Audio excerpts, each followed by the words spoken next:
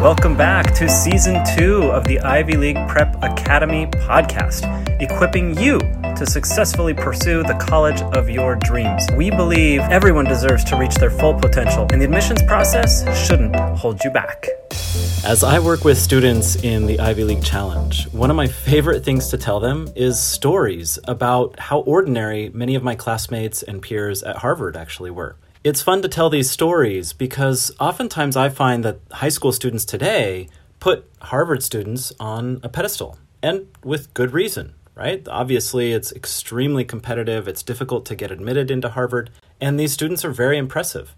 But what I think is really important for everyone to understand is that these students are really impressive just like you and just like everyone else can be. It's not that they have some kind of innate advantage, like they were born brilliant, or they were born on another planet and they came here as Superman, or they got bitten by a radioactive spider and became Spider-Man. These are real people. And in fact, they're real teenagers. They're probably a lot like you, my listeners. And I think it's really exciting because what actually makes them great are just two things. They have healthy mindsets around who they are and what they deserve and how they can make a difference. And they have clarified their mission. Really, it's just two things. They have healthy mindsets around who they are and what they deserve. Because of those mindsets, they approach challenges differently than others.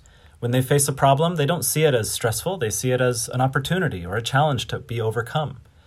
And they have a mission. They have something that ties their energy together, that focuses their attention, that allows them to lead other people, that encourages them to pursue things that they're curious about so that they can solve real problems in the real world. And just the idea of a teenager being a problem solver, someone who doesn't just learn about solving problems in school, but actually begins solving problems in their community, that's a mindset. And so it's not an exaggeration to say the difference between average students and struggling students, or the difference between struggling students and top students, the absolute top tier valedictorian best of the best students. The biggest difference, most of the time, is the mindset. I want you to consider this idea that in your mind you have a number. That number represents your self-value or your self-worth. And let's pretend that that number is 75, okay, out of 100. So you believe that your self-worth, your self-value is 75 out of 100, and that belief that you are worth 75 points out of 100, that's what your self-worth is, that's what your value is, that belief is going to influence your behavior. So that when life appears to be giving you more than 75, when it appears that things are going so well and life is above 75, your belief system, your mindset will trigger your behavior to change so that you can bring down that value. It's kind of like a thermostat in a home, right? If you set your thermostat at a certain temperature, when the temperature goes up, the thermostat kicks on and cools down the home. But when the home gets too cold, then the thermostat kicks on again and it heats up the home. The job of that thermostat in the home is to keep the temperature constant.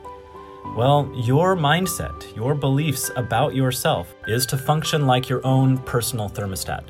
So what this means is that when you're getting great grades, let's say you believe you're a 75, but then suddenly you focus yourself a little bit better than before. You make a new friend. Things are going really, really well.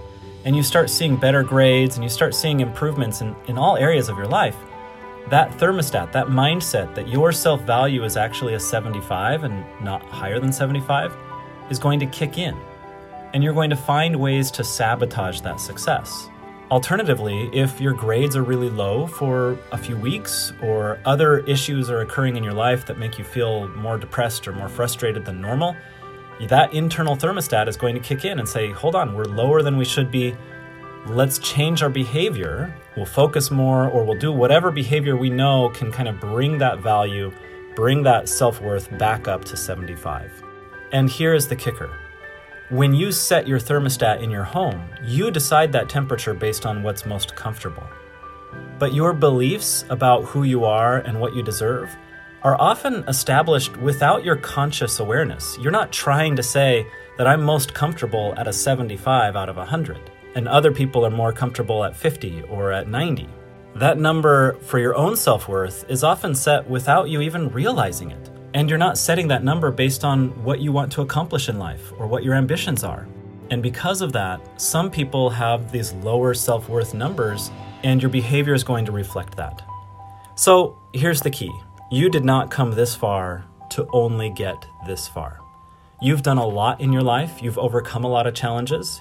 You've been amazing. And here you are as a teenager listening to this podcast. My content, the things that I talk about on this podcast and in the Ivy League Challenge, this isn't junk food. This isn't candy.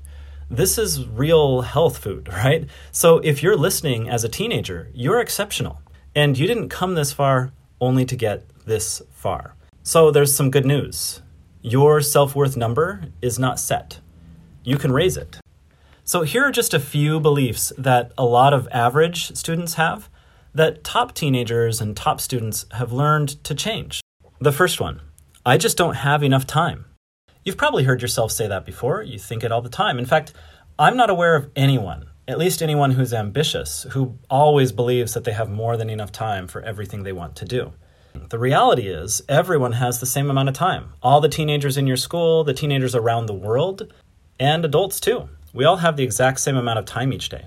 And would you be willing to admit that there's a huge difference between fake studying and distracting yourself with conversations or with television or YouTube or whatever else while you're pretending to study versus actually focusing and shutting down all distractions so that you can really focus for a short period of time and get a lot done?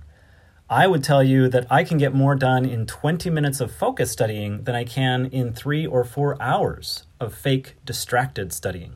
Also, we've talked about the average Joe audit, and we can talk more about strategies to be productive with the time you have and to plan your energy as well as your time so that you're getting the things done that you choose to get done. But the point is, the belief, I just don't have enough time, is a belief that can keep you stuck at a lower self-worth value, at a lower performance value.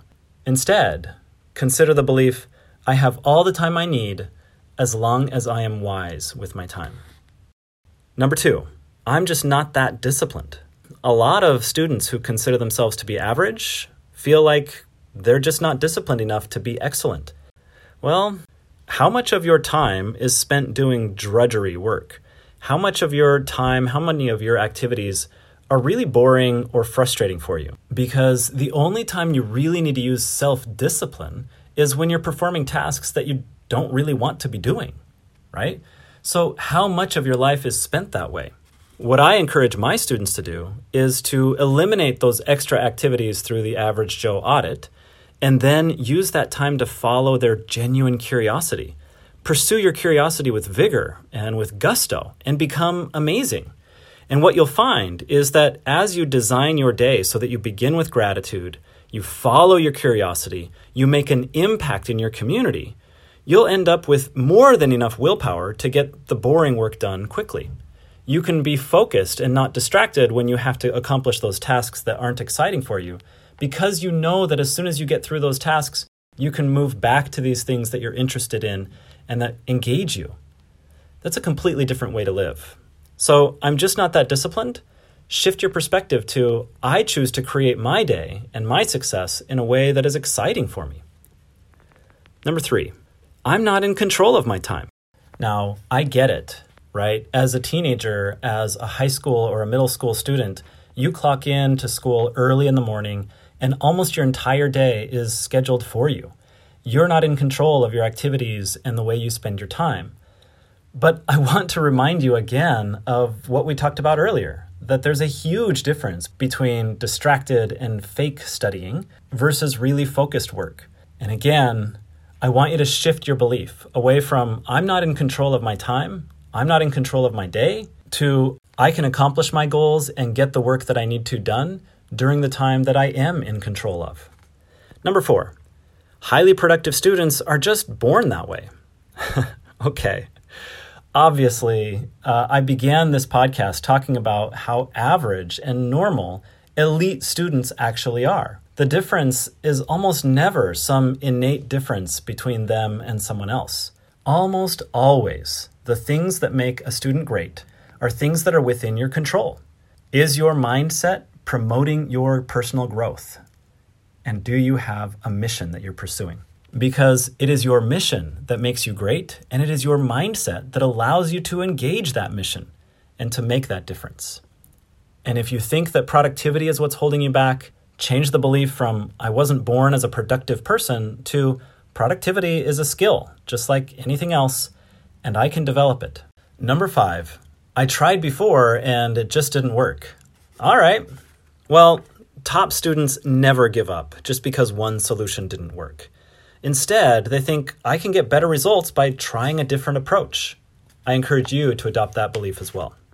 Now, we could keep going for a really long time because there are dozens, maybe hundreds of beliefs that top students have that average or below average students don't have, and vice versa. But I want to conclude with just one last belief that I think is so common among that group of students who wishes they were better, but they just don't believe their self-worth is high enough.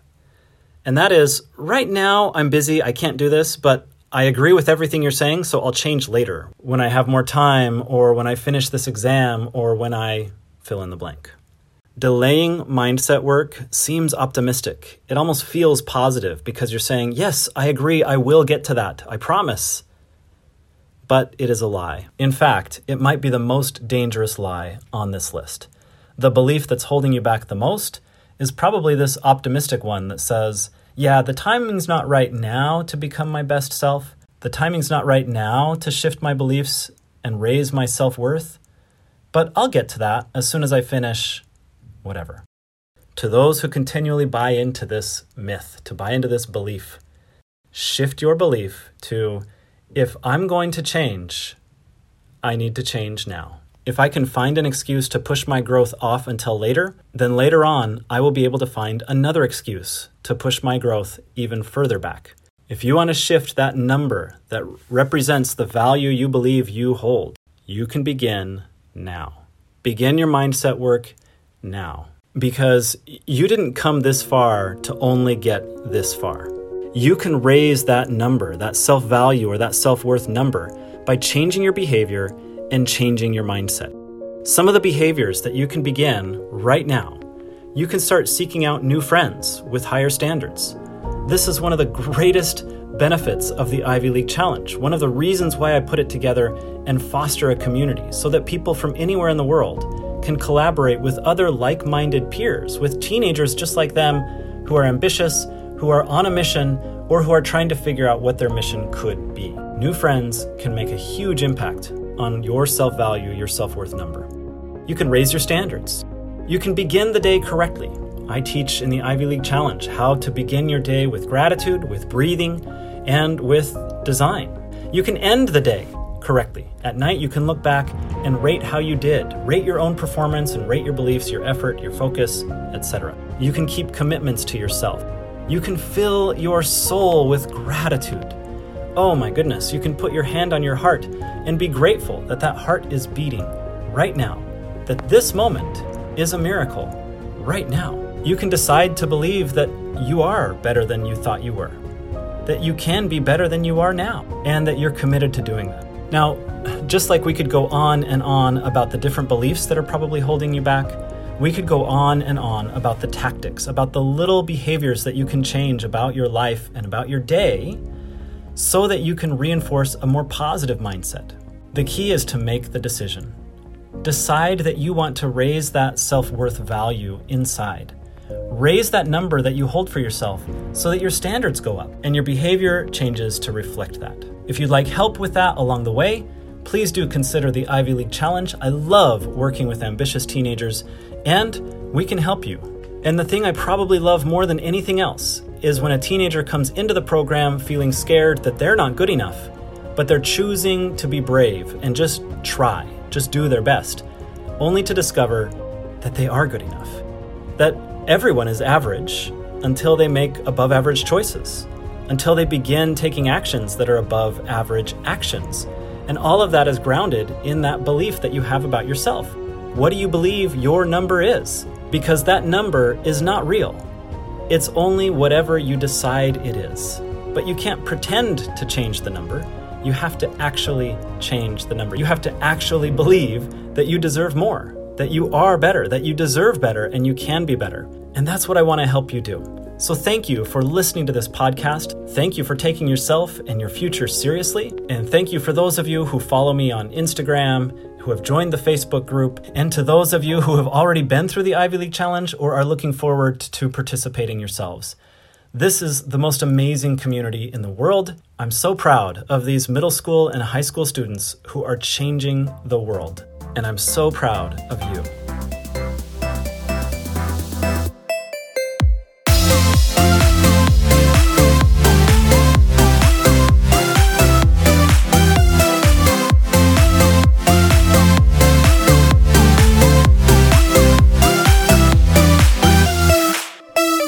Music for this episode came from We Are Here by Declare P.